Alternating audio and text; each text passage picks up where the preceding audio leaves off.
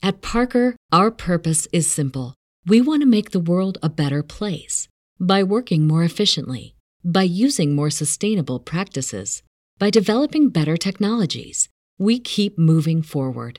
With each new idea, innovation, and partnership, we're one step closer to fulfilling our purpose every single day. To find out more, visit parker.com/purpose. Parker, engineering your success. What's the easiest choice you can make? Window instead of middle seat? Picking a vendor who sends a great gift basket? Outsourcing business tasks you hate? What about selling with Shopify?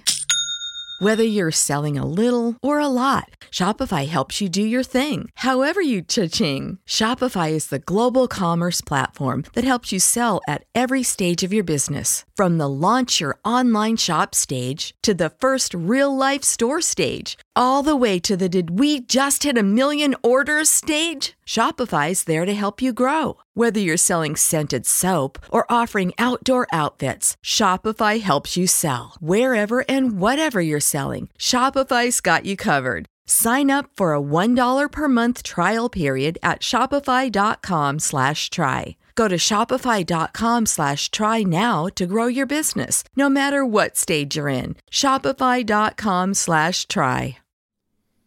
Hey guys, welcome back to the Art of Craftsmanship podcast. My name is Dustin O'Hara, and I'm here with my brother and co-host Devin. Hello. And we're joined by our guest today, Tim the Blacksmith. Hey, thanks for having me, guys. Super appreciate it. It's fun to be here. Absolutely. Yeah, buddy. All right, Devin, what do you got for us today? People say I'm making gold off of other people's misery, but what else would I do? Smithing is all I know. Next time one of my shields deflects a killing blow, they'll change their tune. Oh,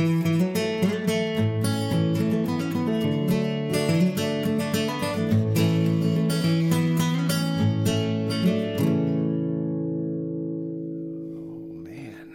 I think that one went over my head, to tell you the truth. That's crazy.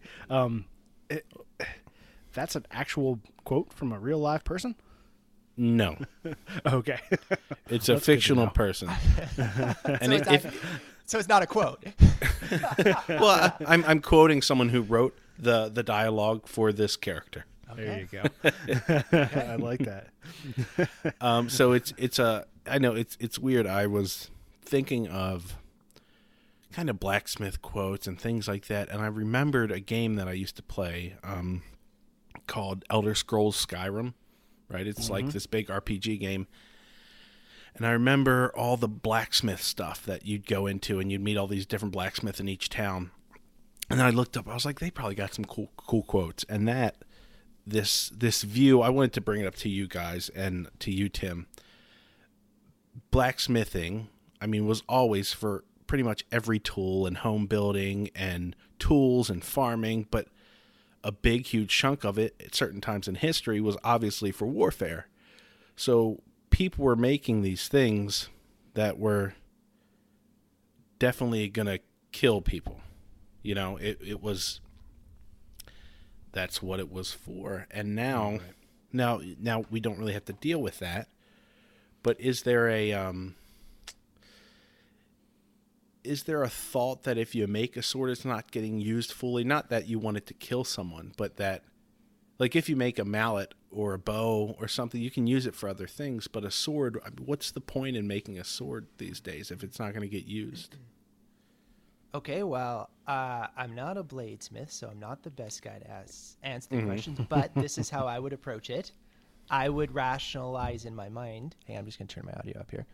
I'd rationalize in my mind what the purpose of the intent of the project is. So if the sword is to kill somebody, then yes, that's what it's to do. But if the sword is an image or an object that represents something for somebody, then that's how I would build it, right? So it depends on what its finished piece of intent is meant to be. That's how I would swing at it, though. But luckily, I don't make weapons. Closest thing I make is like an axe.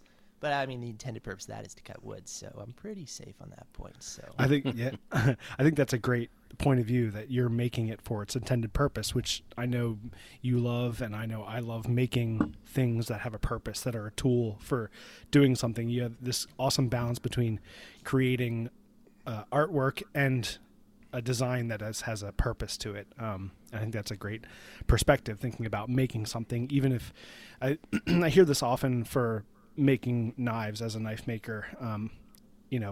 What if someone were to take my thing that I made and harm someone else with it?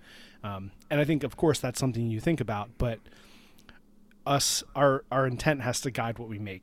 I'm intending this thing to be a tool for a certain purpose, and it has a purpose that's, that has a broad range of uses outside of actually stabbing or hurting somebody. So right. I could make a wooden car, and someone could bludgeon someone with that too. And a wooden car. I used to do these craft shows or farmer markets, and I made these steak turners, and every single person, some guy would always come up and be like, "Oh man, that thing could kill somebody." I'm like, "Yeah, but it's not made to kill somebody. Anything can kill somebody." And then also, whenever we throw, I make these candle bases. They're like 5 pounds of steel, and they have this spike that's 2.5 inches long on it that sticks up to a point, and we throw like literally like 500 pounds worth of them into the back of the car, and you go down the freeway, right? And you're like, man, if I ever get in an accident, I'm going to be impaled by my work. You're done. Yeah. So you can die from anything, right? Yeah, right. Exactly. Yeah, you can't be, you're not liable. A car maker isn't liable for someone getting in an accident. So yeah, making a knife and someone using it for harm or hurting themselves, it's not on you. But I don't know. It was just a funny quote. Yeah, from a video game. If one of you guys would have got it, I think you would have I would have given you $100 or something. But yeah. Right. But yeah, what a funny idea! Like, you're making something that saves lives, but is main intent, like someone making in ancient Japan a katana or something. It has to be really good at taking lives. Yeah. Yeah. Yeah. I think that again is that purpose built thing. How what are you doing, and what's the purpose for it? Obviously, if there's a whole history of making things that are designed specifically to kill and damage people, but I don't think we should get rid of that history because of the intended purpose. Because like you said, Tim, if you're going to make a sword that has a meaning for someone that is a reenactor, or someone who collects them as artifacts, obviously there are swords in museums and things all over the world, and they're not there as we're not highlighting them as tools that killed people at one time. We're highlighting them as a piece of art and craft that has a place in history that's really important. So yeah, I think it's good stuff. Yeah. All right. Well, on that note, let me introduce our guest. So we have with us today, from his YouTube channel and business, Timothy Dyck, I have it in my head that way, Timothy Dyck, and also commonly known as Tim the Blacksmith. Tim is a YouTube content creator and a blacksmith, and what I really like about your channel, and the reason why I started watching it, the reason why I reached out to you, is because you have a great way of balancing creativity and doing something new that I haven't seen a ton of before in metalworking, and pushing the boundaries of creativity and what it is to work with metal and do blacksmithing. And I think that's what's super exciting about your work, and why I'm super excited to have you with us today. Oh, that's super encouraging to hear, because, oh man, I always feel like, I got no ideas. Everybody's seen this. Nobody wants to watch it. So that's cool. That's cool to hear. It's good feedback. I appreciate it. Nice. Yeah, no problem, man. Yeah, it's, like I said, when I first started, I think the very first thing, sometime in the middle of last year, I saw one of your videos. I forget which one it was, but just something about your demeanor. You seem really relaxed. You were having fun. You're kind of laughing on and off throughout the video, which I always think is fun. I love it when people laugh at themselves and laugh in videos. And I try to do it we try to include it when I do something like that, because it does make people seem more relatable. But yeah. But yeah, so that drew me right to you. Sometimes when we're shooting, we will do something and then start to laugh and discuss it in a different way after we cut. And then we're like, why don't we? This is what we need to capture. Like, Yeah. this part of it, whatever we find interesting, or if we're laughing about something, or we're saying something is weird or didn't work right, we got to remember to include all that stuff. It's definitely a tricky balance to capture what you want to capture. I definitely struggle with that in the shop. I don't know if you've watched the channel. Martin, he works with me, and his saying is always like, Tim only shows 10% of what's really going on, all the drama behind the scene, right? Him and I have a pretty good time off camera, but as soon as you click that record button, you kind of change a little bit, and it takes a while to sort of get that straightened out, to be who you want to be and also be genuine and real, right? So yeah, definitely. And I think as you know, and as our listeners know, Devin does all the camera work for the channel, and so he's there with me, which is really nice to have someone in the room with you that you can kind of you don't just feel like you're just talking to the camera. Now, obviously sometimes I am just talking to the camera, but as I'm working on something or looking at something, I might have this thought like, I need to clarify what I'm doing, and I think that I would say it to Devin the same way that I would say it to anyone watching. Yeah. And I don't know 100%. If like you had that same experience with having Martin in the it definitely is so much easier to be relational to a camera when you have a real person standing behind you. You just talk to him and you're talking to the camera. And then sometimes it's fun when they know you're talking to not the camera, you're talking to Martin, or you can use that as a character, right? So there's a relationship that you have to come to terms with in the sense of the audience who's the camera. And I'm just starting into learning that, but hopefully I can develop that better and relate better to the camera, the audience. Yeah, right on. Yeah, for sure. I'll continue the compliment train before we move on here. So wait, is Martin? Does he shoot? Is he mostly the guy behind the camera? Nope. I'm trying to. Martin is. He does he does everything in a little bit. So his primary focus right now is to be actually making the work. Like for right now we're doing axes. So he's doing production work, and then I'm doing everything else. But there is times the challenge for us is our shop is just a terrible environment for filming because it's a tin can. It's got no insulation, and so every single noise in there is loud. So what happens is when I'm like, hey, I gotta talk, I'm like, hey, Martin, turn it down. I gotta talk, man. So then he'll shut everything down. He grabs his coffee, and then he stands there on the camera. And then I got these old cameras, and they like randomly shut off. So I'll just keep them standing on the back there. If anything happens, just let me know so I don't keep talking. We got to take this thing again and waste everybody's time. So that's kind of why you get that little bit of development. And I think it's actually worked out naturally really well for the channel. It super sucks, though, for trying to get stuff done because I got to stop. Martin's super good about it, but shut everything down and stop and talk. So it also creates a really... I think it can be awkward or weird video relay because you're like, oh, I wish I could just say this 2-bit word right here. Or I could talk a little bit, but I don't want to stop and have everything shut down, so I'm going to keep going. And then you'll catch this time where like, okay, I'm going to talk about a whole bunch of things. And I think that's just because I also am learning how to edit, how to convey story and video, and I don't know how to do that. So as I get better, I can be like, oh, if you just do a little bit voiceover there, that smooths that out. That makes a whole lot more sense. So lots of learning on the front of that. But Martin's a trick of all things, but his main focus is to grind out work right now. So, Right on. So yeah, I'm sorry. Who is behind the camera then? I mean, I know you set the most shots up, but sometimes there's someone else holding the camera. No, it's just him and I.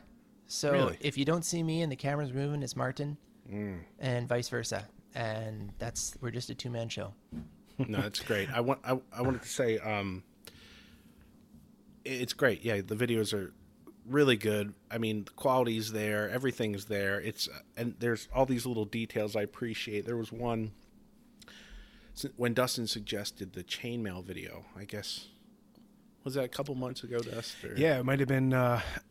It's like maybe October. Yeah, that was a recommendation, and I didn't know about you until Dustin recommended you, and I watched it and. It was great. I loved it, and I really like the beginning of the video, setting it up as a kind of a teaser, but one that one shot of you doing the whole ring, right? Coming out of the heat and then doing each step. It was perfect. It's a perfect teaser, and it shows your skill. It shows what's interesting and what's going to be interesting about the video, in my opinion. And it's a really great start to a video. Oh, get out of town. Do you know what? The truth is, I have regretted doing that intro ever since I posted the video because the analytics, looking at it, I felt like I lost everybody right at the beginning because they're like, oh, he showed us everything. That's boring. I don't want to see that. He showed us. And so that's very interesting to hear from a real person, not the analytics that you like that. I appreciate that. That's encouraging. So you got into the bedroom and you got naked right away, and that was just, you didn't tease anybody. What? Yeah, no, just straight to the point. Yeah, I guess no, I think so. that's funny. Maybe that's, I don't know, maybe that's the perspective because we're all content creators, so we have, we're the minority, obviously, of who's watching, right? You have thousands and thousands and thousands of people watching, and then you have, a couple thousand content creators or whatever it is on YouTube, maybe more than that. But, Yeah. Having other content creators look at your work and then understand what they see as beneficial to wanting to watch a video. And we feel that same way too. And I think often we think about, okay, how can we capture people in the beginning? We thought about doing some like slow motion stuff as an intro. And yeah, I mean, all those things do one thing or another. And it's amazing how much we do depend on the analytics to tell us what's working and what's not. But yeah, who knows? I mean, because I hear from people like other content creators all the time that are talking about that first, 8 to 10 or 12 seconds of a video that captures the audience's attention. And often I see both of your perspectives, right? So I see Devin's perspective saying like, it can capture you like, oh, that's what's going to happen. I'm ready to watch the whole thing. Me as a maker, if I'm watching a maker video and I see them tease that out, then I'm like, okay, now I want to see how all this stuff is really done. I want to see the meat behind this little clip. But then also, if someone who's just like the layman, or maybe not layman, the person who's watching it, who you're trying to capture their attention before they go away, which is the majority of our viewers, everyone's viewers, having too much right at the beginning, I could see be a little bit of a, I don't know. Yeah. Not teasing too much, showing people too much. And then they're just like, okay, Yeah, I know what's going to happen. So I'm gone now. It's definitely something I have been looking at working on, and not getting into it too far because I'm sure this is absolutely boring sauce, but I do try to look a little bit at what the intent of the video is and look at who's going to be watching it, and then be like, oh, okay, then I need to do something that's going to keep them by showing what's going on. Or I'll be like, no, I know that people are going to watch this video and they want to watch it because they want to see me build it, so that I'm going to have fun. I'm going to do what I want to do on the intro. And Nice. like that can be me driving down the road, coming into it, going to coffee or something like that, because people want to see that. But if it's a video of like, hey, how to make a hammer, then that person is coming at for a tutorial based idea, and probably they don't want to watch me go get coffee because they're like, that has nothing to do with a hammer. We don't care about that. They're not looking for the relational side of it. So I try to not, obviously I'm not super great at this, but I try not to overthink it, but at the same time think about it a little bit and capture that. That's awesome, because I love the Q&A video that you just did, and I clicked on it to watch it because I'm a member of your community, right? I'm like, oh, I want to hear what he has with the Q&A. And so having that bit where you started out getting the coffee from Martin, that was like, is so funny and so personal.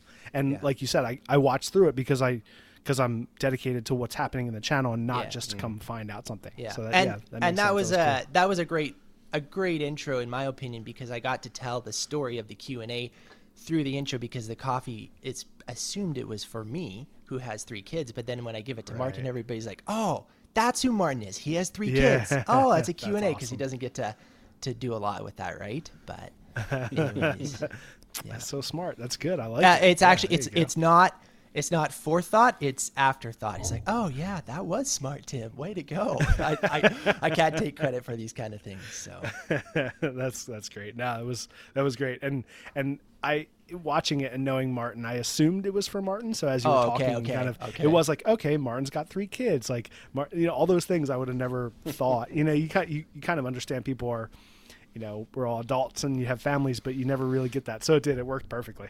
That was cool. Good. So I want, if you can give us, you can take as long as you want, but I'd like to know a little bit about, and for the listeners, how you got started in blacksmithing. I know that you mentioned this recently on your Q&A video, but maybe like you can kind of tell us how you went from just seeing chainmail in high school or middle school, whenever it was, to wanting and going into an internship when you were in your late teens and getting into blacksmithing. Can you tell us like that story that happened? What happened? Yeah, for sure. I can do that for you. So, nice. To those of you who haven't heard it, I consider myself a blacksmith. I do full-time blacksmithing, and up to like 2 years ago, ever since I was really young, I was like driving towards architectural ironwork, so custom work, so things like railings, gates, lights, custom work for high-end homes, stuff like that.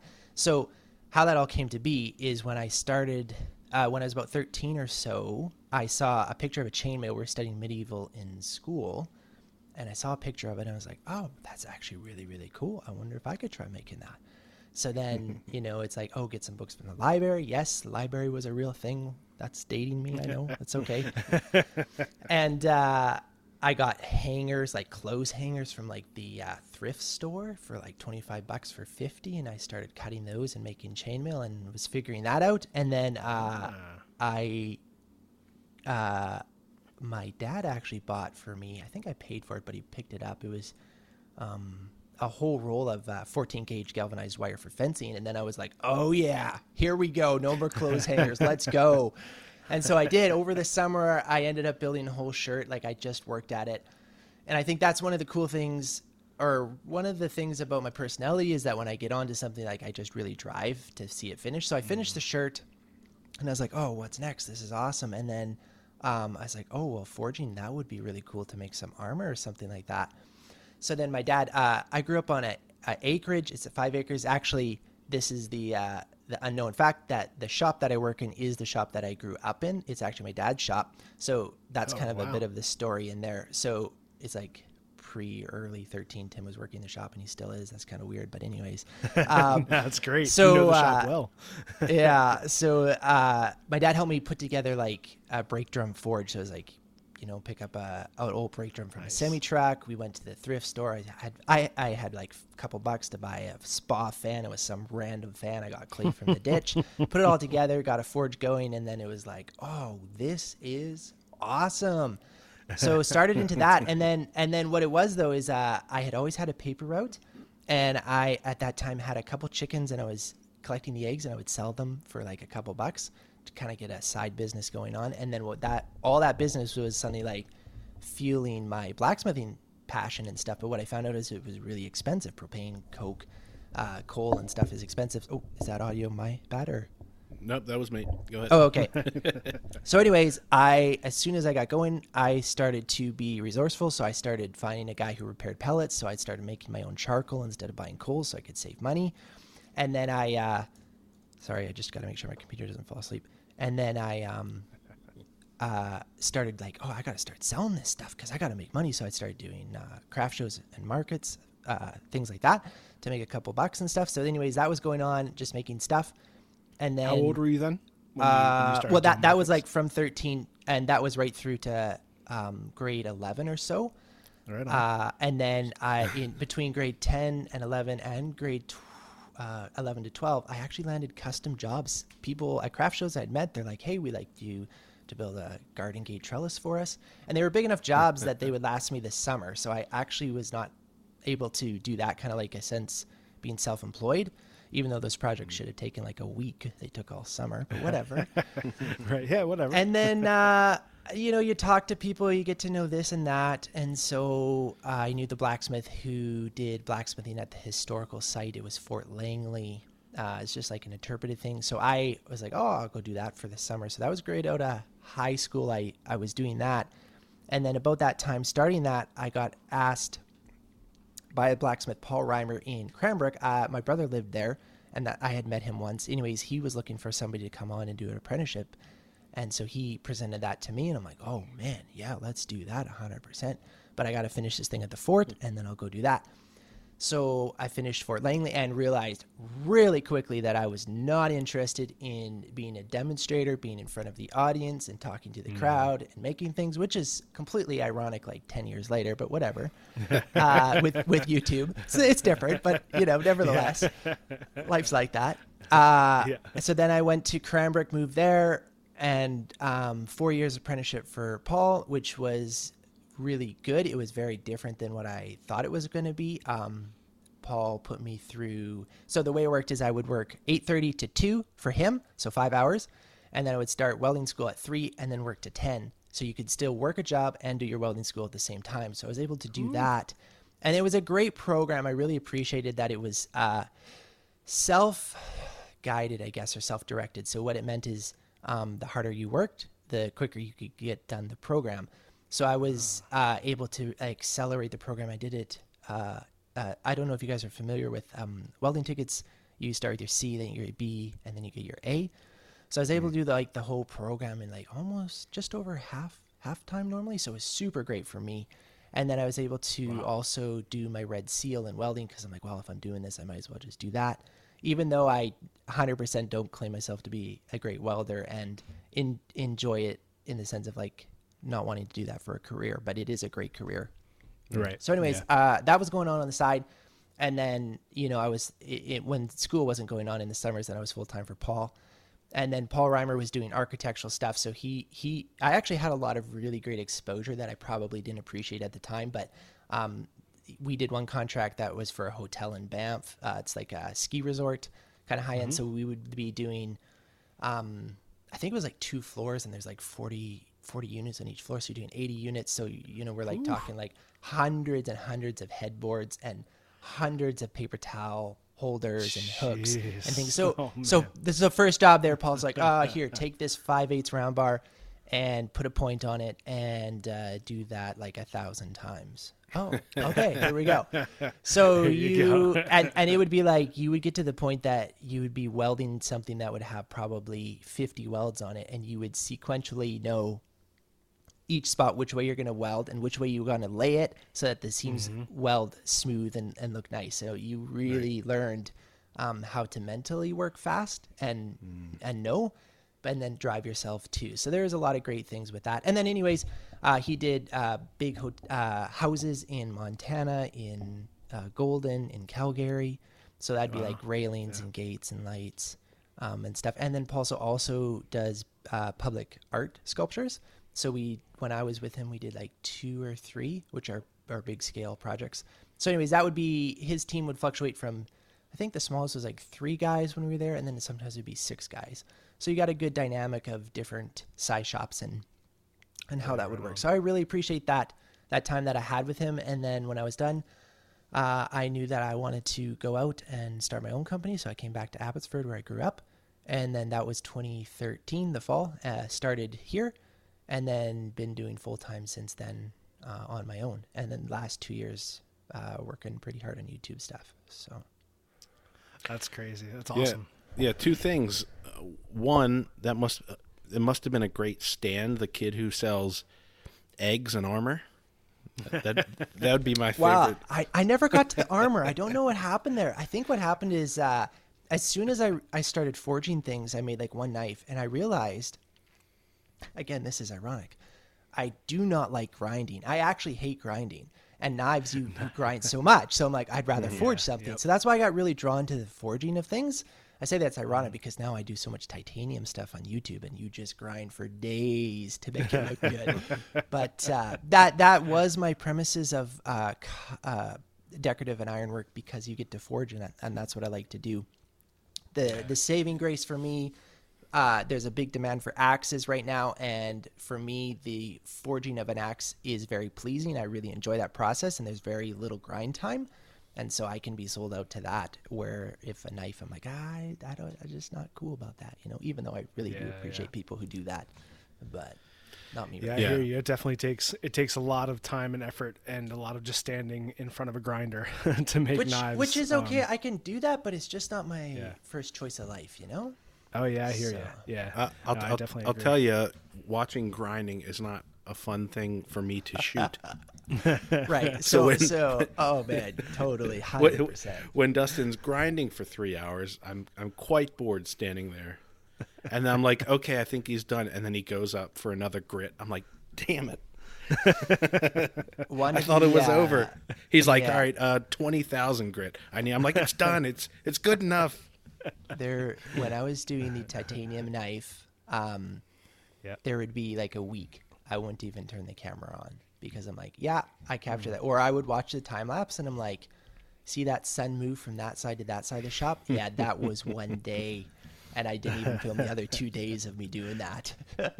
I don't know how to better convey it. Like, I feel like I super overdrawed that series. It took me 6 parts to build it and it took forever because it took forever to do it. I'm like, I don't, Right, you can't, yeah. how do you make it go faster? And I don't know how to convey this to people. Like, I'm just grinding. So anyways. Yeah, I think we will often use like time lapse to show that this thing will take a long time, but we're going to do it quickly because Yeah. that same Yeah. thing. How do you relate that? Like you spent 4 hours doing one task just to get it to do it what it needs to do really well, like shaping an axe handle or something. It takes a lot of shaping and grinding and draw knifing to get the head to fit. All that stuff takes time. And how do you convey that if you're just doing like 2 or 3 shots? Yeah. Right. One of- Especially when someone's trying to learn from you. If I edit it down so much that it looks like Dustin did like 2 passes here and 2 passes here, and instead, we were sitting there for 3 hours. We're not doing service to the process, and we're not helping anyone else do it because they're going to get so frustrated. Like, he did it so easily. No, he actually went back and forth and worked on it for 3 hours. So we tried to find a way to show that a little bit. I understand that, but I actually don't rationalize it like that. I go, I want to make this interesting for people who want to watch it and see the process, and I want to keep them watching it. So so there's 2 Tims. There's a Tim that builds it, and that's the Tim who knows how long it takes. And then when I come to editing, I try to be Tim the editor and go, okay, try not to get emotionally attached to the product, that this 8 hours of work is conveyed in 20 seconds. But that's what it takes to convey it well, in the sense of keeping people interested in watching it. And then I think that is the little bit of the ironicness, or the little bit of a smirky smile for me, who says, oh, when they try building this, they're going to have a good time with that. Because that's gonna take them 8 hours, right? Yeah, right. I guess that's one of the benefits of just having what we call a Devin in the business. So it's like Devin shoots it and then edits, so I get to focus on just the making, and then we obviously we do a lot of stuff, and we do kind of collaborate somewhat when he's in the shop, and we'll talk about shots and things, and we'll talk about composition, and then he'll also help me with figuring out a problem, and we'll work through things together, or we'll do stuff together. So there's this little bit of crossover in what we both do, but predominantly like I'm making and Devin's shooting and filming. So he has that completely like biased view of what I'm doing. So he has that point of view, right? That's just like, oh, I get enough, it has to look good as much as it has to convey a meaning or a message, like what's happening. That's cool. And sometimes that it's a little frustrating because I'm like, oh, what about this thing that I did? It was so cool when I did this thing. You didn't even show it, Like, what about all this time I spent doing this? And he's like, yeah. I was like, well, the video was already 35 minutes, and I wanted to wrap it up in 5. So Yeah. I think I hope that someday I will get the opportunity to work with somebody who does editing with me. I really enjoy that part. It was actually a big drawing card for me to come to YouTube, was the creative side of videography. And so I actually wonder, though, how much I hinder myself because I'm too involved with the process of making. Whereas if you came in unknowing of all the nuances of the project, how you would convey it, and if it wouldn't be different. And I feel like that's an opportunity. Like, you have an opportunity because you are 2 of you, so you can totally be not related to the project and go, this is how I think this should go. And then you who made it be like, oh, but why would you convey it like that? Because logically, this is how I built it. My mind is so logical. Right. You start at the beginning of the project and you work through and you show every detail, but that's not necessarily the best way you want to convey it. And And I'm a crutch to myself because I don't know I do it, you know? But I'll also say, Tim, that just the fact that you're into it, because a lot of people begrudgingly record themselves, right? And all it is a GoPro in the corner of the shop, and all it is time lapse, and it's just not great.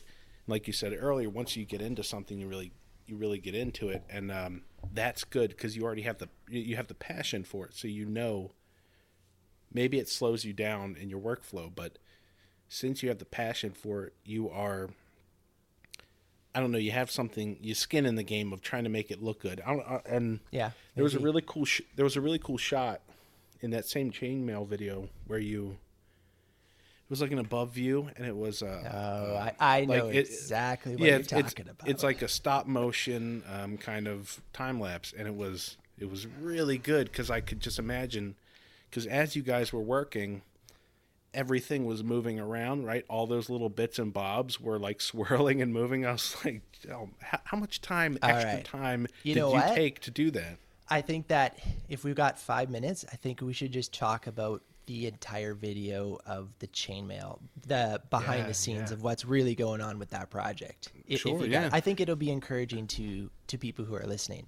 Okay, so absolutely. That's one of the things I definitely want to talk to you about, just because going from, starting to do chainmail and then deciding to do this like giant chainmail, like how did this all happen? Yeah. Okay, so I'm gonna go with birth of the idea, because I think that's something that I always struggle with when making ideas. How do you come up with ideas? So this is how this one came about. I was watching Mr. Beast videos, and I know you weren't expecting that, right? And I was like, oh man, he does such videos where it's like you see him suffer through the project. It's so cool, right? Like he goes, I'll do something for 24 hours or I'll count to this number, whatever. I was like, oh man, how can I convey that in my work? That would be so cool. I'm like, oh, okay. I know what I'll do. I'll make chainmail straight for like 24 hours. I'll make a whole shirt. It'll be awesome. And then Martin and I, we can both do it. We'll like just suffer through. It'll be awesome. So then we ran some tests and calculated it. And if we worked like straight all the way through, like not stopping, we'd be working for 6 months to make a shirt of chainmail. Oh, geez. So, okay, we've got a problem. That is not going to work. Okay, let's abandon that idea. And that's what happens with so many video ideas. You poke at it a little bit and it dies. And you're like, okay, well, whatever. Or you sometimes do and you're like, why did I do that? That was so silly. Anyways, so that idea died. And then like a couple weeks later, I have no idea how it happened. I am a believer, as I'm learning, that as a creative, you need to find what works for you, but give yourself space where there's no pressure and you're relaxed and you're not thinking about anything, because so for me, I go for drives with my family. Best time in the world for ideas to come to your mind. So you use your off time to be productive. No, you don't, but you do. Okay, so I'm like, oh, we should make the world's biggest chainmail. How sweet would that be? That's a cool title. I was thinking about titles, right? And I'm like, could we do that? Yeah, we could make some big chain. I'm like, how big? Like big. Okay, yeah. So I ran it past my wife, and she's like, I don't know, Tim.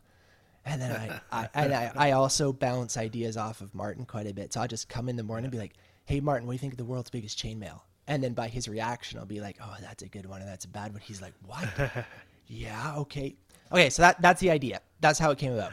What was going on, though, is this is the truth behind the scene is this was just as COVID was coming in last year. And I was full-time doing custom iron work. And in the last 3 years, I was pretty much working for one person. In Vancouver, they have a park. And this guy, he does horse-drawn tours, so he has these horses and a carriage, and people get on, and he does a tour. It's kind of a tourist thing. Super nice guy, and I've done a ton of work for him, like 3 years, and we had pretty much a year of work lined up. But 2 years ago, I was like, oh, I really need to get off of this, because if something happens, I'm going to lose all my job. And I'm like, that was kind of the birth of where YouTube came in. There's a whole bunch of other things, but we're not going to get into that. So YouTube was running on the side, and I was trying to hustle it as hard as I could, but still pay the bills, right? So anyways, what happened is, COVID came in, and 50% of his business was cruise ships, and the other 50% was international travelers. So his work completely stopped. He's going negative every day, big time. And so he's like, Tim, we got to put all these projects on hold. And I'm like, I totally understand. So Martin and Tim have no work. And then I have a 1-year-old at that point. Our second is on the way, and Martin's third is on the way. So we both have like family that's pretty pressure, and we have no work. And I'm like, oh man, YouTube's premature by at least 2 years before we could even think about this thing being able to support us and pay for us. And I'm like, I got just enough money, Martin, that we could probably buy enough steel to pull this chainmail project off. If we don't pay ourselves anything. And he's like, totally, no problem. We can make this work. We're going to go for it. So like, okay, we're all in. And what do we need out of this video to make it to like what it's worth? Well, we need 1 million views. And we're both like, whoa, in how long? Like 2 months. Oh man, we never at that point, I think our best hit was like 500,000 views or something. Right. Yep. So anyways, we're going all in. We're going YouTube all the way, 100%. So we sent it epically big on this thing, right? So the chainmail is, for the viewers who are watching or listening who haven't watched it, it's about 250 rings, and it's 1,700 pounds when it's all finished. So that means that you take 1,700 pounds and you move that through the whole shop for multiple of weeks. So we stretched our forge so we could get the heat, the bars that for the ring in one heat, so you didn't have to go back to the forge, ideally. Anyways, we really set it up, and we ran for, we did the video for the intro, we did the video for capturing the rings making, and then we just turned the cameras off and we worked for days, like probably I'd say at least a week or week and a half with not even taking any footage because it was so mundane and repetitious. Right. That it was like, there's no point in showing this. Let's just go hard production, run this out. So anyways, that's what we did. And then we got all these rings made and we started into the assembly of 1,700 pounds worth of steel. And so you're like, oh, this is a big job and it's super boring. Once you get past the thing, how do we spice this up a little bit? And I'm like, oh, let's do a top down shot. It'll be awesome. Then we can see each ring coming together. And then I'm like, oh, wouldn't it be so cool if it like just assembled itself by itself with nobody in the picture? So if we just do pictures, we could just do that. So a stop motion. Yes. So we set the camera up perfect on the top, and this is working on the floor, swinging a 10-pound sledgehammer with torches. That's what the work is. And you're on your knees or crouching all day for multiple of days. So what we would do is, because of the stop motion, this is why I got to talk about this. Nobody knows the stop motion. People say, hey, was that some kind of cool rivet running around in the background there or something? So you're hearing it first here, folks. Here we go. Yeah. So the process is you heat the ring up and you go to the vise, you open it up, and then you run down to the floor and you weave it through 4 rings when it's hot. Then you take a sledgehammer, you beat it down, a vice grip and pliers, you slam it together.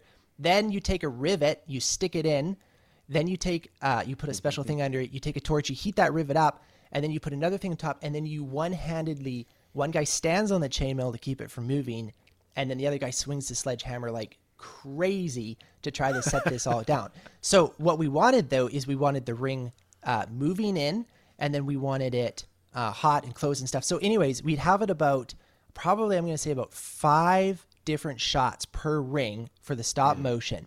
Right. So what was going on is, because we didn't want to be in the picture, you would throw it down and then we would book it out of the scene. And then I used my iPhone wirelessly to the camera. I would take the shot and then we would book it back in. And while I'm booking it out, taking the shot, or just after the shot, Martin would take one of the rivets and he had this whole ant chase going on, and he would move book it back. So cause the reason they moved is because we would do 5 shots per ring, right? So that's why they look like they're chasing far.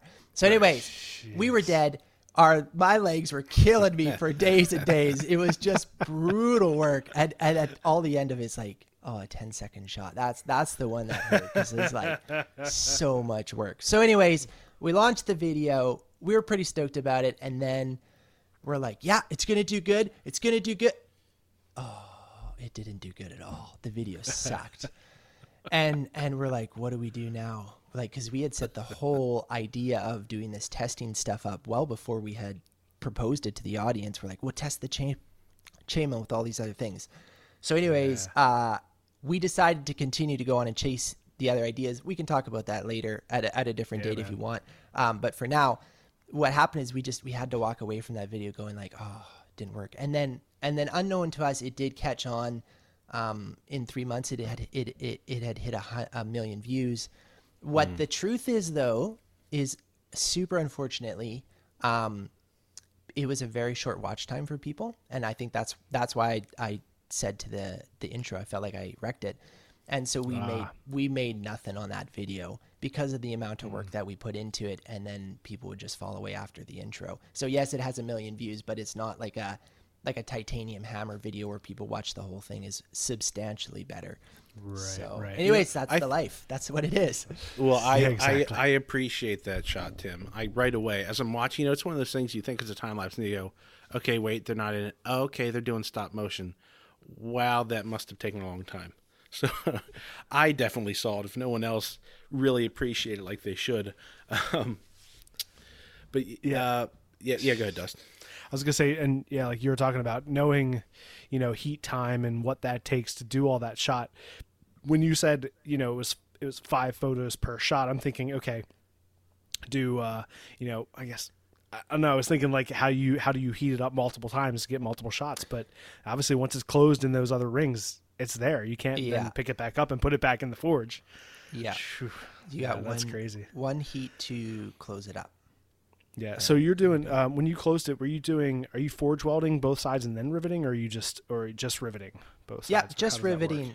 So how it works is we make the ring and they overlap about 3 inches on each side, and then we actually when it's hot we just flatten that out under the power hammer. So it's like if you would just put your 2 hands together, sort of like crossed over. That's how it would kind of look, and then we just punched a hole right through it, 1/2 inch hole. So then we actually heat it up again in the forge. Like at that point, the ring is made, but we heat it up and you open it up enough that you can slip it through everything, and then you smack it down with a hammer, close it, line up the hole, and at that point the ring is closed in position, and then you bring in a rivet, and then you heat the rivet up with a torch and close it down. Gotcha. So you're heating the opposite side of where the rivet goes, so that way you can bend it open. Actually, you heat the whole ring up and then you just bend it. Really? Oh, actually, no, I see what you're saying. Yeah. At the 180 from the joint is kind of where you bend it. It's not critical though. You just do it in the vise with a pair of tongs. Right. Do you think that maybe I was thinking about why people would skip the beginning when I liked it so much, but I think what if they just the thumbnail and the title, right, is so extraordinary and like it's like one of those Mr. Beast titles, like I gave $1 million to a homeless person. Do you think maybe people just jumped off of the beginning, not because they didn't like the intro, but they just were trying to see the giant thing at the end? Right. So what my thought on that is, and this is something that Tim has unfortunately had to learn the hard way, is that the demographic who was clicking on it wanted to see like a world record or a world breaking record, but they didn't want to see the process of somebody making the world's biggest chainmail. So I was hitting a demographic that wasn't actually my channel's demographic, and that was a mistake on my part. And that was actually accentuated and made very more clear as we did the 3-part series on testing the chainmail. I was working off further and further away from what I should have been focusing on my channel, which is blacksmithing and being in the shop and stretching myself as a craftsman and pushing myself hard. That's what I need to focus on. And it only became evident after I had done that and they had all failed and flopped that I said, oh, what really works? Why are people watching? What do they want to see from me? What do I got to do? And then that was, so it was an incredible opportunity to learn to really focus in and adjust my content strategy and where I wanted to be. But it came at the cost of a very costly projects and time. But I do think everything that we put into our channels is drawing more people in one way or another. Now, obviously, if you have a video that has 1.2 million views, like your biggest chainmail video does, that's drawing in a lot of people. Even if you're only getting 1% of those people who are actually interested in following the journey of a blacksmith, as opposed to what's a flashy title for a world record, you're still getting hundreds of thousands of people that are looking at that because they have some interest, or because of because YouTube has suggested that they watch it because they watch other blacksmithing videos. So I think that's how I found it. I guess don't remember. How I look at it though a little bit now, and maybe this is poorly on my part, is I look at it sort of like bang for buck, or what's it worth for your investment. So I said, because I invested this much, this is kind of what I need to get out of it. And I didn't get that. So a good example of that in comparison to the chainmail video would be, if you would look on my channel, I have a video titled, Can You Forge Zirconium? And that cost me about $150 or $300 to buy the material. And it took me 1 day to make that video, or 2 days to make that video, right? It's a really short video. And that video has yielded a better conversion rate of subscribers, more subscribers actually, and financially it's done better too, because watch time was better and stuff. So it's like, oh, I made that, and I could have made like 30 of those with the amount of work that went into the chainmail. So I kind of stopped. Like, yes, a 1 million viewed video is super attractive on YouTube, and I think that does give you a credibility from the outside. Right. But from the inside, I don't actually look at that. Look at the yield rate. How much time did you put into your project to get out what you got out of it? So if I can do a video in 1 day and I can yield this, oh, well, that's a way better conversion. But that is the risk with everything you do, because you'll do a 1 day video and like, that was stupid. What was I even thinking this morning? Why did I waste my time with that? And then you'll do a video that you spend 3 weeks on it, and you're like, you'll get the exact same thing. That was amazing. Exactly. Let's do that again. Or that was really bad. So that reels it back in for me, as I'm learning to try to really look at what's the best fit for what my demographic wants, who I want to watch my videos, but also what do I want to build? Like it all circles around. It's not just looking at analytics, it's looking at everything. But for me at this point, I feel like I'm not to the point where I'll just be 100% say, oh, I don't care what the analytics are. I'm just going to make whatever I want to make, and people are going to watch it. I don't feel like I have that luxury yet, because I'm still trying to grow. So I feel like I do balance out, I'm not going to go make something that doesn't make sense to me, or I don't want to build, but at the same time I'll be like, oh, I'm not super interested in that, but I think it'll do okay. I'll watch that. I don't know if that's like, you'll hear people talk about on YouTube, they'll be like, oh, don't do that. Just do 100% of what you want, and the people will come. But I feel that's just where I am. And maybe that's just a little bit of my personality, but that's where I'm at it. Yeah. You have to balance it. It's a balance like anything else. And I think what comes across in your channel, which I really like, is that even if it's, I'll say this, even if there was something that you're not excited about, it always comes across that you're excited about what you're doing. Right. And I think that and maybe that's because the demographic wants to see most of the stuff that you are excited about. And so you're doing these things that you like, and whether or not it's something that took you 1 day and you get a huge hit on it. Like we've had that we did a review of the Chinese sewing machine, and who would have known, but that blew up and did really well. We're like, oh, that's an unboxing video basically, and putting this thing together. Yeah.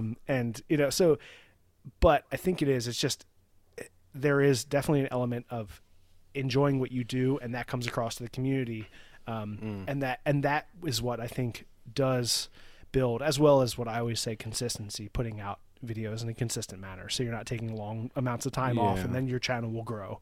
That's what we've found, and that's I could definitely tell that with your channel as well. I'll also say that it's a pressuring kind of tricky business when, Tim, you have so much on the line, and if you don't make the money back, there's trouble, right? That's a lot different than just putting out a video where you don't have, like, if it was just your day job, and let's say you were making railing and you wanted to make a video about you making the railing, you're already making money no matter what. So all you have to do in that situation is think to yourself that this is a good video, right? When you walk away, like, I thought that one was good. Yeah, it's such a tricky business when you do decide, okay, look, I think it would be cool if we made this thing out of this, but it's going to cost us $500. And do we want to do that? Do we think we can get it back? Then your metrics for whether it worked or not is, can I get my money back? And that's fine, but that does make it tough and a little bit more stressful. I think that's just like an age-old question to anybody who does artisan-based work. Like, it's always a struggle to make a living doing what you do. But I also am like, I guess maybe right now I've slowed down a little bit. I'm like, enjoy this window, even though I've been enjoying it for 7 years or all my life, which is not easy to do. But actually that stress does create something that you won't have necessarily when it's gone.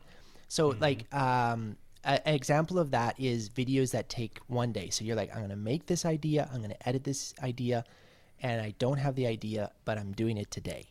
That video is a process that's built upon something differently than when you have a video where you're like, oh, I really thought this through. I know exactly what I'm going to do. And the process of creation is different. So like I try to look at them like, oh, you can use those as tools, right? You're like, what's important? Oh, today I'm going to put a video out. Okay, then that's a way to go about it. Or if you have ideas. So anyways, I'm kind of rambling here a little bit, but the creative process is something to be sensitive to with the constraints that you have on it. So you can be grumpy and negative about where you are and how this has to perform, or you can be like, oh, but this actually stress makes me make something that I wouldn't have without it. I know it's kind of a weird way to look at it, but I'm trying to be more like that. Yeah. And that's definitely a very like real thing, because I have, my background is in fine art. I went to art school for college, and I have my master's in painting, and then have always just been a maker of stuff over the years. And so definitely stress guides creativity, and most artists, fine artists and makers, will tell you that, you know, a deadline will give them the creative drive, right? You're like stressed out, you got to get something done, and then all of a sudden your mind starts working overtime and you start becoming extra creative because you're putting yourself under this like stressful situation. And then obviously there's a lot of, I think, conceptual work that comes from stress, right? Because as artists, as creative people, we're always we're taking everything that's happening in our lives, and then we're, you know, mashing it together and putting it out in the world as something new for other people to see. And that's a stressful thing, I think, in itself, is to put yourself out there and to be to like welcome criticism. So I think all of that comes into play in YouTube, because obviously we all know about criticism on YouTube. The comment section, we love it. Right, exactly. Yeah. I wanted to ask you about titanium. Like, how'd you get into making titanium? Was that just an idea like, hey, let me try this out? Because I think it's super fun and people love it.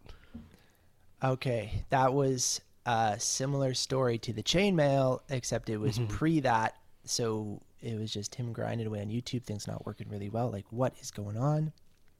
And I felt like I just have a hard time coming up with ideas. I just feel like, at that point, I feel like with my channel, I think it's changing a little bit now, but at that point I have to do something that nobody's seen before.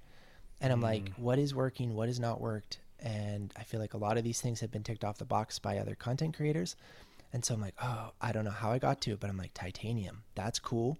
That's cool. Nobody's really played a lot with that. And then I just put the axe idea onto it, and I was like, yeah, I have no idea why logically, probably because I was forging axes at that point, or was playing with the idea. And then that was the same story. It was like, I don't got money. That was $600 for the titanium. I'm like, I don't got this money, and I have absolutely no idea what this video is going to do, but I'm going to go for it. So I actually bought the titanium and had it sitting for like a couple months because I just didn't have time to get to it. Right. I was doing all my other stuff, trying to make things work.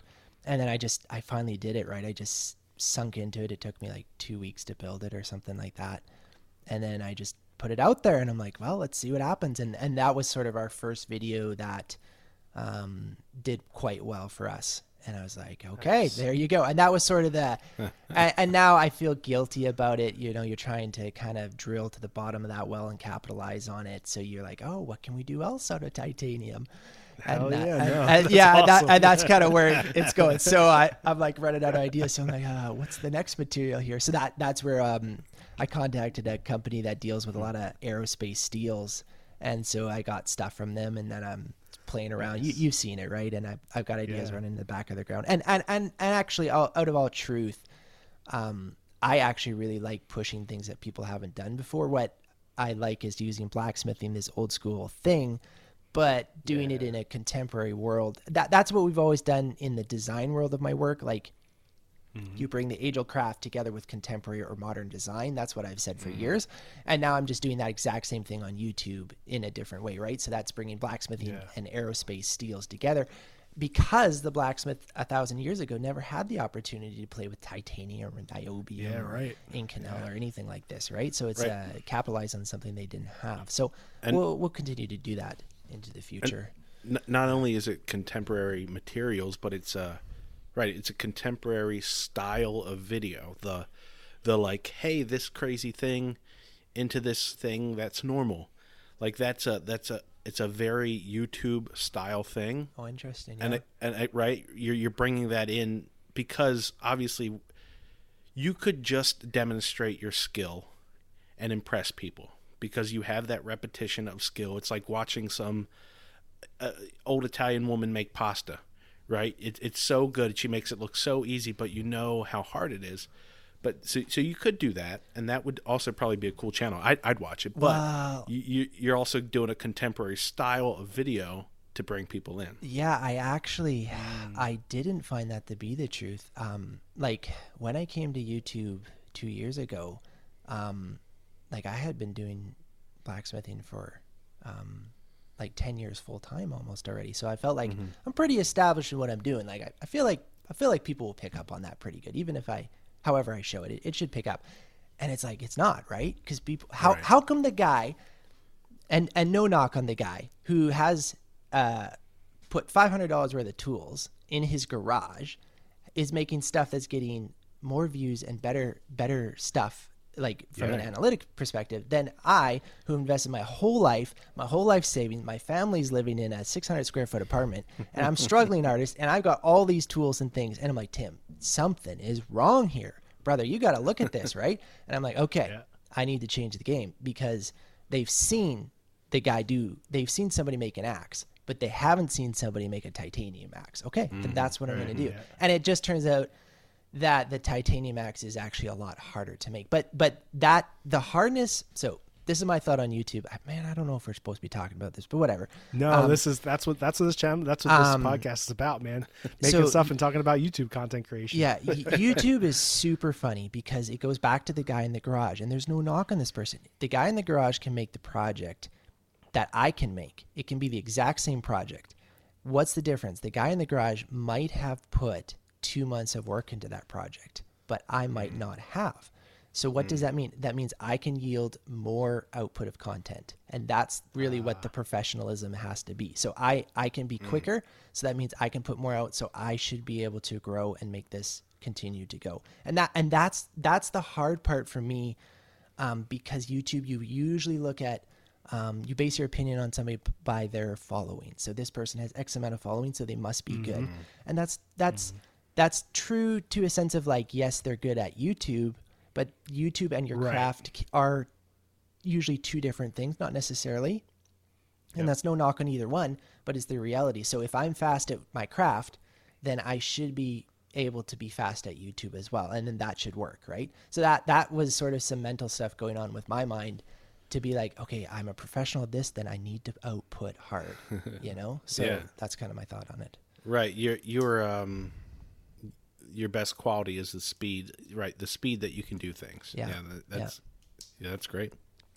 Yeah, that's an awesome perspective. I have never heard it put that way, and I think that's so brilliant in a business mindset, right? Like how do you do something that's different? And we had that thought when we started our channel. How do we do something that's different? Because there's, thousands and thousands of people putting out content on YouTube that is done, really, like you said, like in the garage with one camera, and they're showing something and they're doing it and they're getting lots of views. So how do we do something that's a little different and come at it from a little bit different angle, which hopefully will draw people in? And we had some different channels that we had looked at, that we were impressed by. And so our idea was, okay, let's put something out that's maybe longer form. It's a little bit higher. It's edited together. There's more production quality. It's a little bit more cinematic, and we'll do this. We'll try to do that on every one and stay consistent. And then that way people have that to relate to. So that same thing, it was like, what do we do that's a little different? Because everyone's doing the same thing. And I hope, that I can get to the point. This is something mentally I've just been recently going through, is I'm like, but Tim, I actually just want to build the typical hammer, that everybody has seen on YouTube, because I want to do that. And I feel like I'm robbed of that opportunity because I feel like everybody's seen that already. Why would they do it? But what I'm hoping is that I can get to the point that they're like, oh, we actually like Tim, and we actually like the way that he conveys his content or his story or his video. Right.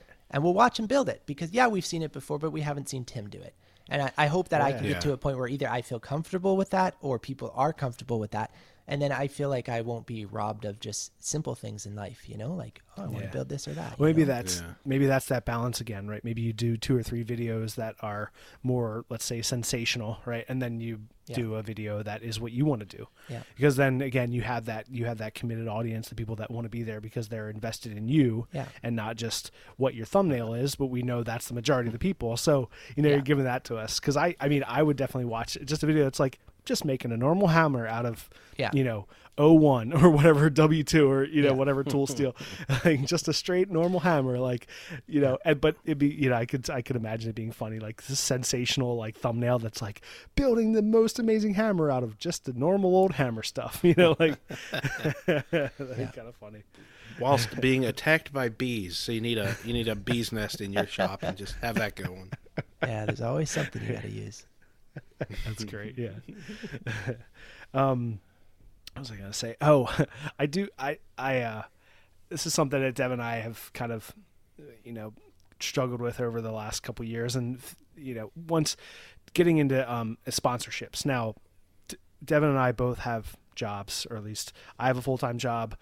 Devin is working full-time, you know, some more than others over the past year, obviously with COVID. But, so we're not depending on YouTube as our main source of income. But I've noticed that with doing some sponsored videos that you've done recently, you have a really fun and funny way of doing sponsorship videos. Can you talk about that a little bit? Yeah. Oh, boy. No, it's all good. Yeah. I'm new to sponsorships. I haven't done many, so I'm just figuring it out, right? I'm figuring out what works. I struggle with letting something be in my video that I'm not 100% excited about. So I am looking at who I'm taking on, and I'm looking at all things parameter, but I'm like, I want this to be of value. Even if you don't want to purchase this thing, I want this content to be of value to you, the viewer. So I'm trying to figure out how to make that convey. What I'm scared about, and I don't know, is that's perhaps not fair to the people who are sponsoring the video. I don't know what's exactly fair to them. And so I'm trying to be sensitive to that and figure that out. I feel like if the best way to bring value to that sponsorship is being very sort of like, I'm going to say abrupt with it, then I would like to know that, and then better decide if this is something I'm going to do or not. So I'm really new to that. I also feel mentally or super, super guilty if it's like, oh, that video tanked and I had a sponsorship in it. I feel so bad that they didn't get good views for that. And I don't like that. And then the stress of it is quite a bit more. I unfortunately, like, I'm not a complacent person, and like I was always like, oh, hand my homework in well before the due date. But when it comes to YouTube videos, it's fast. Like I'm always editing the day I post, and some days still filming and finishing the project and hoping it works, and editing and posting on the same day. So when you start integrating integrations into it, suddenly that whole time scale has to be adjusted. And so that is okay, but it's different. So I got to set up for that. So I don't really, I'm super grateful for the people who have reached out and asked for sponsorships and the ones I've had to do. I definitely appreciate that. And I'm not quite sure what that'll all look like in the future for us. But that's kind of my thoughts on it. Yeah, it's great that you got it going. I have two trains of thought, right? Either one, you try to make it fun or interesting when you're doing it. Like there's a podcast, the comedian Bill Burr, he reads his sponsors, but he also kind of makes fun of them.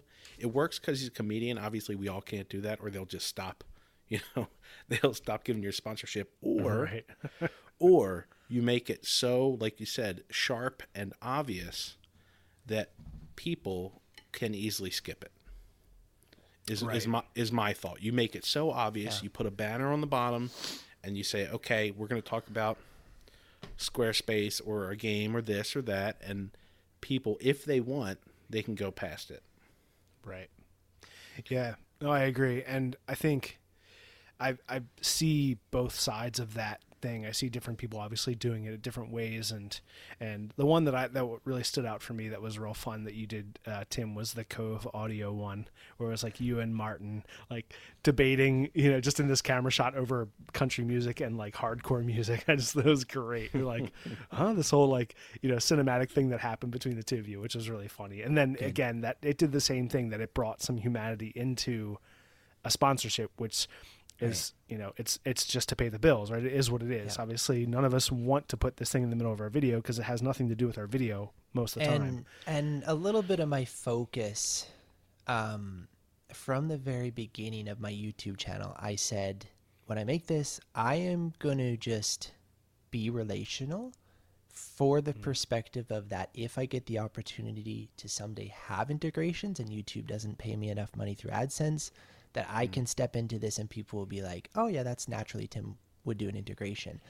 That was a really clear decision from the beginning. And so that's why I try to make them relational, because I really try to do that with my content and videos. So that's where I'm like, the cut and dry part of it, that's not relational and that's not part of the video. Like that doesn't make sense to me. But I absolutely hear what you're saying and understand that. And that could be the best way to go about it. I don't know.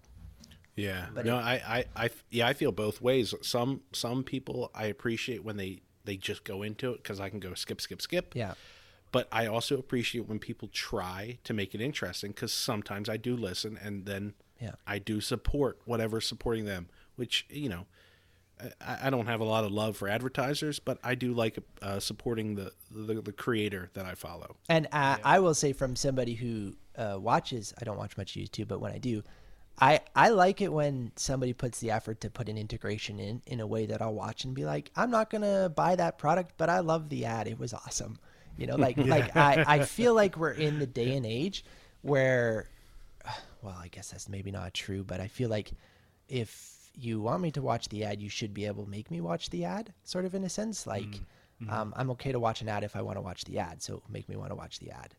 I don't know. I'm honestly, I haven't thought about this a lot, guys, but that's fine. We're figuring it out on the fly.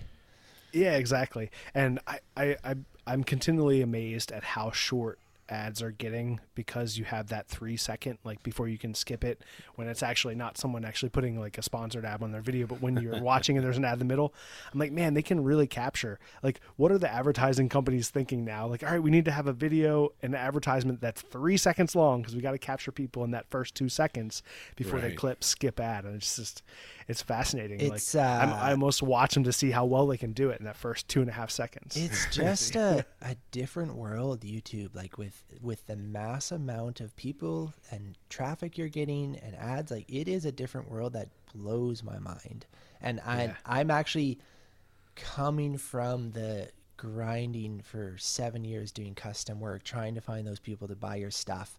Like, it's a really fascinating thing to be like, oh, we only need to scrub off a little bit off of this amount and we'll be like doing good with all of these views and stuff. It's like, it's such a different world that it's like, oh, this is really cool. So I enjoy that part of it. That's awesome.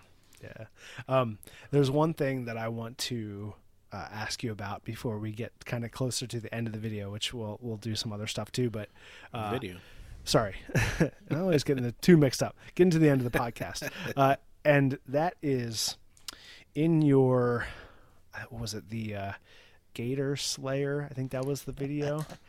You did the coolest fucking thing I've ever seen. Pardon my language. You took a spring and you clamped it, and then you turned on your tractor or you heated the spring up and you hooked it to the tractor, and then you pulled the spring straight using the tractor. Can you talk about that? That was so cool. Oh man, that I don't know what video that was in. I don't think it was a Gator Slayer. You don't think? Okay. But yeah, I couldn't remember. This is the thought that went through. I'm driving to work and I'm like, oh, this video sucks. I know I'm going to build this. There's going to be no intro. It's going to be really boring. I wasn't thinking about that hard though, right? It's just subconsciously. And I'm like, what could I do to, I don't know, grab some attention or something? Wouldn't it be cool? And I read it in, so yes, when I started blacksmithing, there was blacksmithing books and you would read them. You would actually study them. And there was one book, The Modern Blacksmith. I think it was The Modern Blacksmith. And I think, or was it another one? Anyways, the idea was, I think in there, that you would heat the whole thing up and put it in a tractor and drive it away. And I'm like, oh, that could work. And I could do that really quick. And that would be really fun to try to see if it would work. And it was like 15 minutes, right? Let's just blow this thing off. I just grabbed some chain, welded it right to the vice grip, threw it around the acorn table, heated it up, just went for it. And it worked out great. And man, people love that thing. It was like, yeah, there were so many comments on that. I need to think up of these things more often. I wish they would come to my mind a little more often. So unfortunately it doesn't. So apparently we all need to read more. Well, it was reading when I had time as a teenager, right? And if you're actually serious, if you're a young adult in your teenager years and you feel like you don't have time, but you actually in reality have excessive time, if you can find something like that you're passionate about, like blacksmithing or whatever it is, cooking or baking, smoking, utilize that time, like drive it hard, because as soon as you become an adult and get a family, all of your free time is committed to them, which, well, you have time, but you proportion it differently.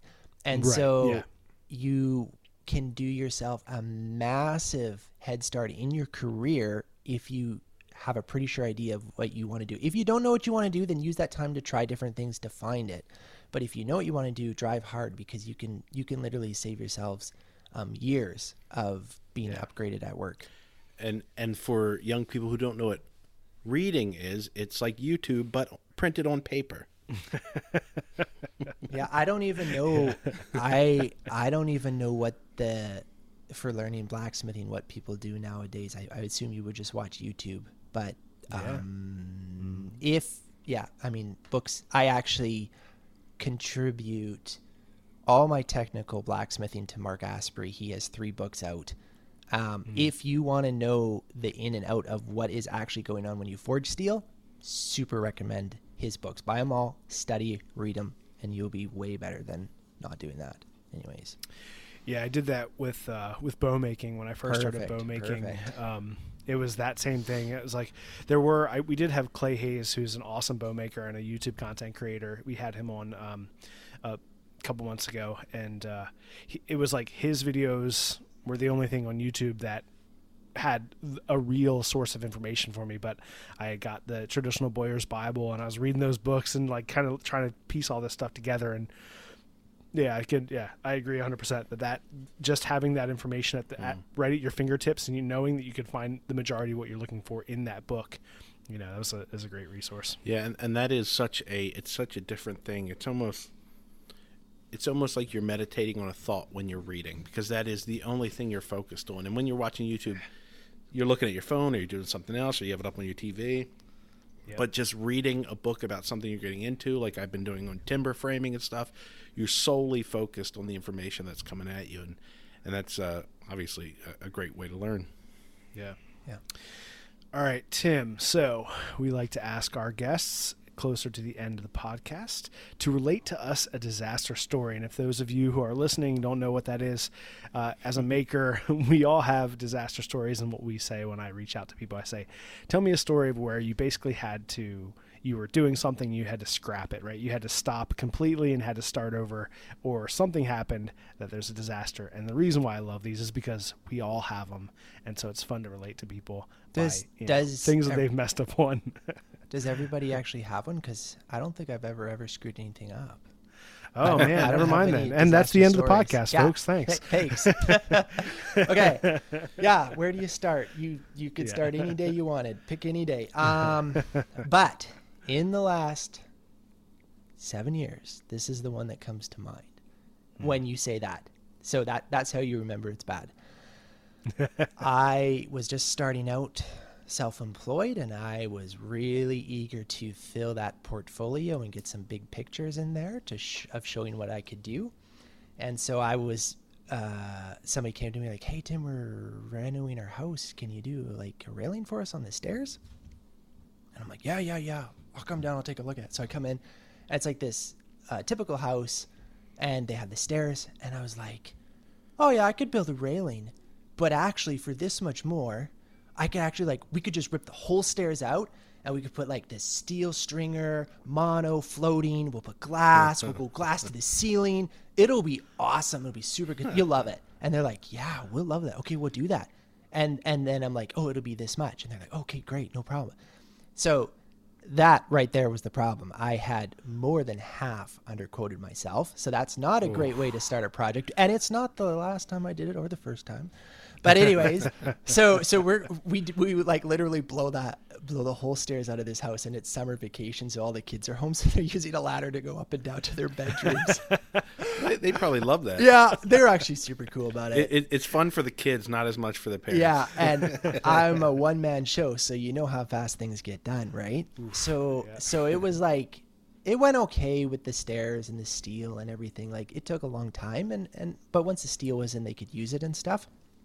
So then I'm like, okay, well, now we got to get glass for this. And the glass was 1/2 inch thick, tempered glass. Each piece has all these holes in it and angles because it's the stairs, right? So I spent all this time. We've done it a million times. You make a template with the wood, you cut it all perfect.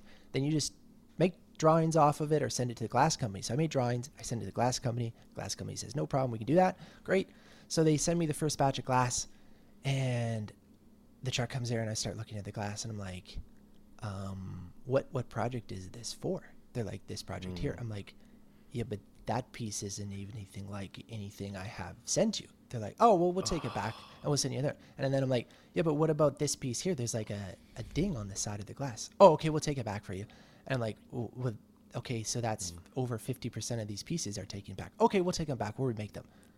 Okay, cool. So I put the ones in and like, oh, actually, these don't work. We need to get them back. Okay, we'll make new ones for you. Okay, so then how long will it be? Oh, it'll be a couple days. So that it's like, like 4 days or 5 days, and it comes back. And the exact same thing happens. Half of those or more than half of those are wrong. And they're like, okay, no problem. We'll take it back to you. And it came to the point where I'm like, what is wrong with you guys? Like, why can't you look at, like, this is not, I can look at this and tell you this is wrong before you let me come to your factory. No, you can't come to the factory. Okay. So anyways, it was, the sales guy came out and he's like, oh yeah, next time you have a problem, call me. And I'm like, I'll call you tomorrow, So anyway, it was like, guys, like, I don't knock other companies. Like, I hate to do that, but it was like scary bad. So that dragged the project out so far. It was so bad. Okay, so that was a couple things. So this was like in the summer we started. This is like rolling up to Christmas right now, right? Like, these people want to see this project done. So finally I'm like, okay, you know what? We're just going to clear coat this, the steel and everything, and then we'll be done. It'll be awesome. And they're like, oh, great. Well, we're going away for the weekend. So you can have the house to paint this railing, and then we'll be done. Okay, great. So they go away. So I come in there. I'm like, going to clear coat. It's just going to be rattle can, spray can, clear coat. We've done it lots. The finish is great. Yeah. And I got poly to protect so there's no overspray. So I put the poly up on the roof, and it hangs down, and it's like, oh, I guess the ceiling's 10 feet, but it's only 8 feet. I'm like, yeah, so there's a 2-foot gap in the bottom, but it'll be okay because the spray will just hit the plastic and fall straight down. Okay. So I go into this thing, right? I'm spray painting the railing. I'm like, oh man, it's getting pretty thick in here. I guess I better open the door. So I open the door, and then I'm like, oh man, I guess I better maybe get a draft going or something. So I open another door on the other side of the house, and I just drain it. Like, I drop like probably like 20 spray cans, right?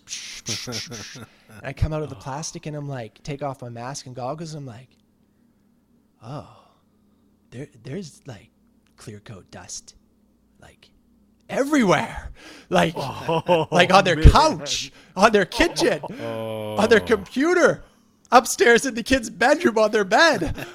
The kids are passed out next to the bed. The children I'm are like, covered. oh, it's a good thing they're gone. I'll just stay late and I'll get this cleaned up, no problem.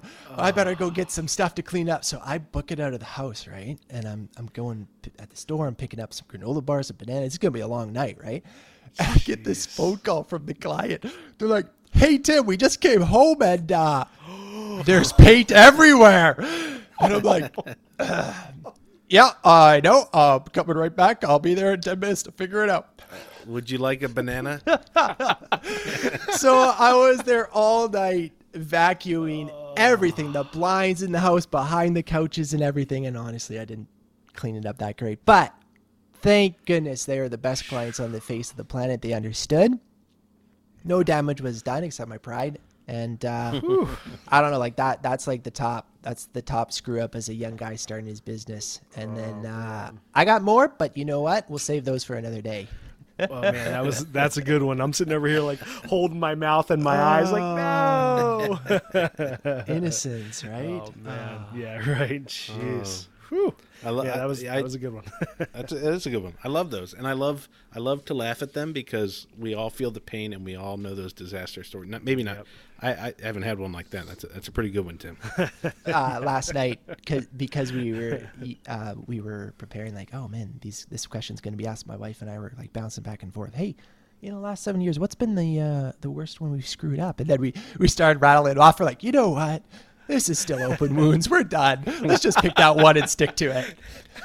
That's great. Let's not dig back into this grave. So what about that one time you were out and you didn't bring back? No, not our disaster stories, honey. My work disaster stories. I'll leave the other one at this. I did a project. It was a full house, stairs, lights, everything. When the project was all said and done, I sat down and worked through my cost versus benefit. And when I got to the point where I was making $6 an hour, I was like, oh, I'm actually going to stop. I'm not going to figure out how much my wage was for that. Oh, he stopped at $6. It's that low. Yeah.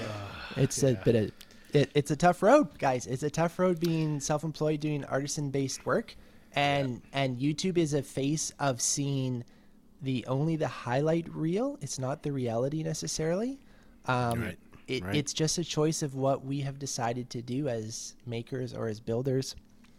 It's not all fun. There's hard seasons and hard work, but that's why I don't encourage a lot of people to get interested in blacksmithing, because if you can do anything else in life and be happy with yourself, then do that. Because it's only if you can't be happy doing anything else that you're going to be able to stick with it, because there's some hard sections, right? And that'll be with anything, right? So. Yeah, absolutely.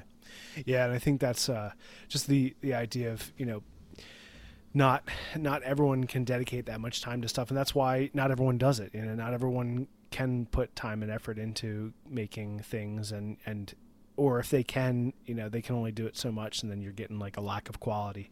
And that's you gotta do what you gotta do, and I encourage people all the time to, if they want to start like a YouTube channel, or if they want to start making things, to do the things that they love, because it will come across in the way they present their work.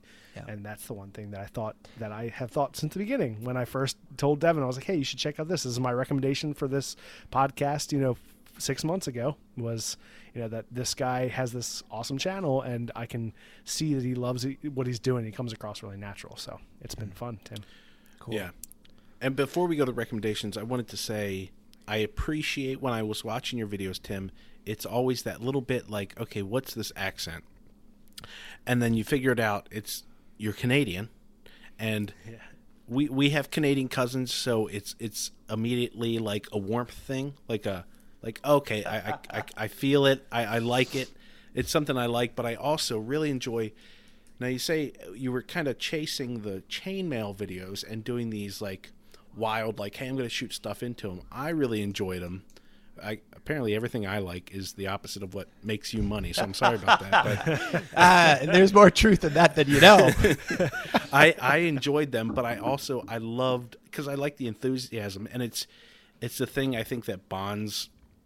Not only do we share a continent, it bonds Canadians, Americans together. It's like that, going out in the woods and doing kind of crazy stuff and shooting stuff at car parts and being a little bit hillbilly, but we all kind of have that side in us, and I love it. That's awesome. I actually really appreciate that feedback, and when you put yourself out there, you feel insecure about it, right? So it's good to hear encouraging words about that, Absolutely. Yeah, man. All right, Tim, do you have a recommendation for us? Something for the viewers, or sorry, the listeners to check out, something you enjoy?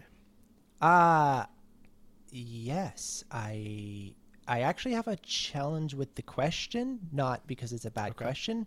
I feel like people who inspire me or have inspired me, it's changed so much over the years. So I didn't know exactly who the audience is and how that's hitting. So I actually thought up a couple people, if you don't mind.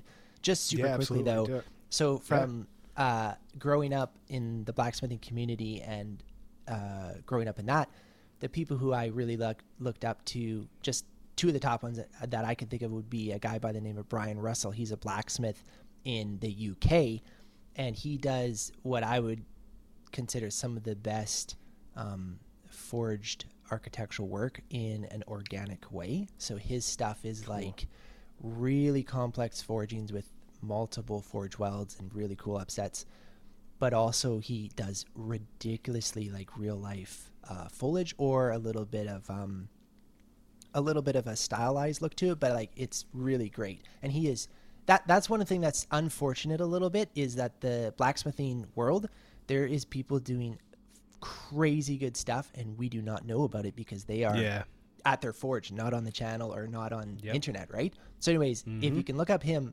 that's some great inspiration. And then growing up, there was another guy called Conrad Hicks, and he is still working. They both are actually. And Conrad Hicks, for me, he was the first guy that I saw had like a big power hammer, but was using it in a very artistic way. And it was this like on collage of mass industrial, big steel, malleability of forging. And I was just like, I'm still captivated by his work. It's not a style that I will ever make because of who I am, but I super respect it. And his thought process is really great. Like, he gets it. So those are two guys that I would say, if you're interested in blacksmithing, take a look at that. And then that's my architectural sort of background. And then I also have a lot of like tool love. Like, I love making tools and that process. And Patrick Quinn runs actually a blacksmithing school, and his tools are ridiculously awesome. I would say him and Jacob Ferrum are like the top tool makers. There's a lot of tool makers out there, and I don't know them all, so these are the top two guys that I know of right now. And I just love the way they have perfected their work. And look at that. So if you're interested in tool making, blacksmithing tools, take a look at that. Excuse me. Nice. And then, sorry, quickly.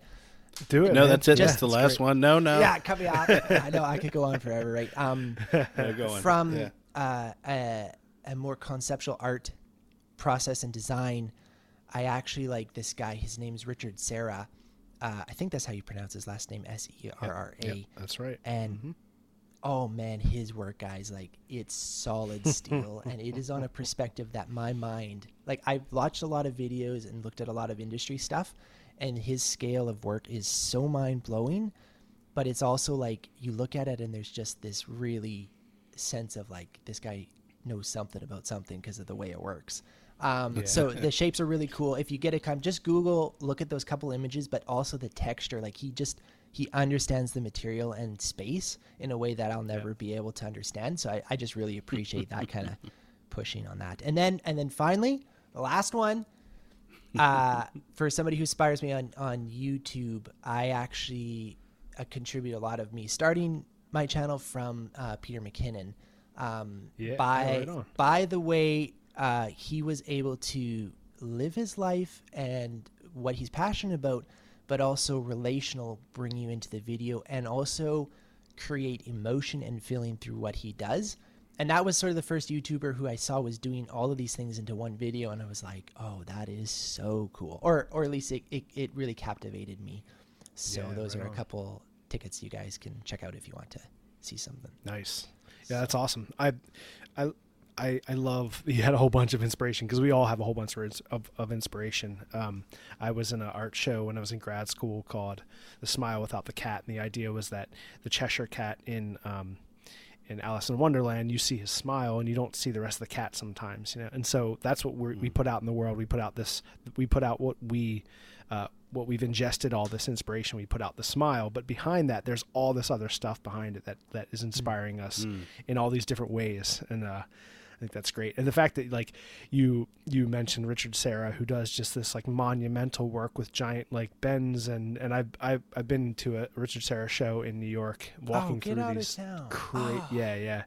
walking through these crazy gigantic sculptures inside giant warehouses, and it's so daunting and scary and magnificent all at the same time. It's crazy. It's cool. Yeah, and I love. Sorry, before I do mine, I love that when I think we all, in what we do, and we think we do something well, we get a little snobbish about, because you see people do it less, and you're like, that's easy. But when you find someone who blows you away, I always love that. You're like, I have no idea how they're doing that, and I appreciate how good they are. Right. Yeah, exactly. My okay, I got a weird one. It's totally off. We do this sometimes, Tim, where we just pick. It's a lot of times at 12 o'clock at night when I'm just surfing through YouTube and I find videos that I really dig for whatever reason. This one was actually, it's a timeline piece, and it's this is the title, World War II American and Japanese veterans meet where they once fought.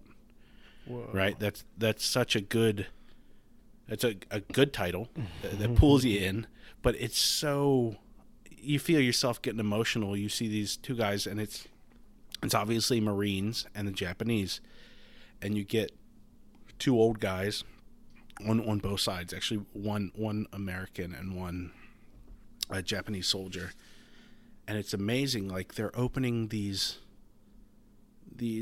bunkers and tombs that haven't been opened. Yeah. Since they got bombed, the people who got trapped in, they're finding all this stuff, and everyone's getting emotional. And the way they do the video is they show both sides separate. So the whole time you hear both their stories, and obviously they're both moving and they're both intense, and then they come together, and there's such this joyous, like, brotherhood almost. I guess it must be a warrior soldier thing. Yeah.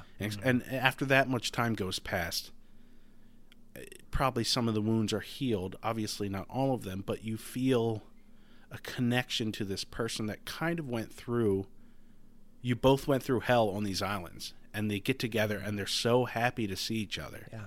It was really, it's one of those silly things. I'm on YouTube, like, tearing up at 12 o'clock at night watching this random video, but it hits you so hard. So watch that. We'll leave a link about it. It's like an hour. You don't have to watch the whole thing, but it's really, really good and really, really emotional. Yeah. That's very cool. I think, yeah, that is cool. I like that, obviously bringing the humanity out of anything, which is, just special. And that, like, something like war, which is so vicious and, brings the worst out of people, to be able to revisit that and that bring that humanity back into it, and know that these are people on both sides. Everyone's people, like, you gotta, right. We're all trying to do the same thing, do the best for our families, and live a life that hopefully we can leave behind some type of legacy that, people will see and they appreciate that we did something. It's cool. All right. My recommendation this week is a metal artist of the name, his name is Douglas Pryor. Oh, yeah, totally. That guy's blowing the scale out of stuff. My goodness. Yeah, exactly. So Tim, no, Tim, you can't have Dustin's recommendation till you've had enough. Have you guys seen the elephant he did out of 1/8 plate? It was like 4x8 sheet, and he actually punched the whole elephant head out of it. How does somebody do that? Seriously. It's crazy.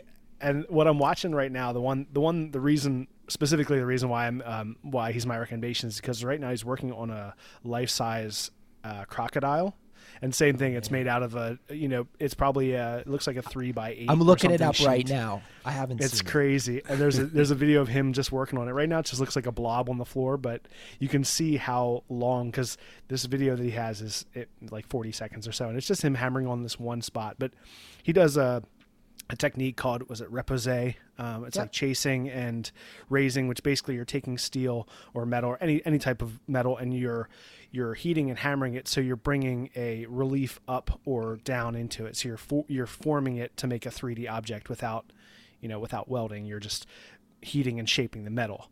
And so he does lots of really beautiful work, but he's working on these gigantic scale ones, which is just so fascinating. So he's my it's funny, I was looking for him today. I remembered his video, and I saw it yesterday, and trying to find his video because I couldn't remember his name off the top of my head, so I'm like scrolling through pages and pages of Instagram just trying to find his video. I'm like, man, I think I follow too many people, because it took me way too long to scroll down to find his video from yesterday, but I found it. So check him out on Instagram. That's Douglas_Pryor, and again, we will put that in the show notes along with all the rest of these recommendations. All right. Yeah. Tim, loved having you, man. Where can we find you? What's all your channels and things? YouTube, Timothy Dyck, and Instagram, Timothy Dyck is kind of just how you, excuse me, just dropped something. How you find me. All right. And thanks for having me, guys. It has actually been really fun to talk. That's awesome, man. Yeah, for sure. Yeah, it's been awesome to have you. It's fun to chat to like-minded people and, you know, get different perspectives on what we all love to do, or at least what we're aspiring to do on YouTube and makers and stuff. So it's been a blast. And one last thing I wanted to say is I love the axes that you're making. I'm a huge axe collector. I'm an axe junkie. So when you started posting videos about making axes, I was like, God, this is awesome. Like, definitely want to chat with this guy. We didn't actually talk about axes at all, but I love them. They're beautiful. Thank you. I'm especially like fond of, you know, curvy handles with decent sized palm swells at the end, and yours have like the perfect size. So they're looking great. Good. Thank you. Absolutely. All right, everybody. Thanks so much for listening. Please, you know, head over to YouTube. Check out Timothy Dyck on YouTube. You guys can find us on YouTube, The Art of Craftsmanship. You can find us all on Instagram, and we'll put all the links to that down below as well. And if you want to support our channel further, you can check us out on Patreon, patreon.com/The Art of Craftsmanship. And go over and support Tim too. He's doing awesome stuff. Tim, thank you so much, man. It's been a pleasure. Thank you. And Devin, as always, it's been a pleasure to talk to you too, Dev. And cheers. And thank you, everybody, for listening. And we will talk to you all next time. When you visit Arizona, time is measured in moments, not minutes. Like the moment your work stress disappears as you kayak through the canyons. Or the moment you discover the life-changing effects of prickly pear chocolate. But nothing beats the moment you see the Grand Canyon for the very first time. Visit a new state of mind. Learn more at hereyouareaz.com. Everybody in your crew identifies as either Big Mac Burger, McNuggets, or McCrispy Sandwich. But you're the Filet-O-Fish Sandwich all day. That crispy fish, that savory tartar sauce, that melty cheese, that pillowy bun. Yeah, you get it. Every time. And if you love the Filet-O-Fish, right now you can catch two of the classics you love for just $6. Limited time only. Price and participation may vary. Cannot be combined with any other offer. Single item at regular price. Ba-da-ba-ba-ba.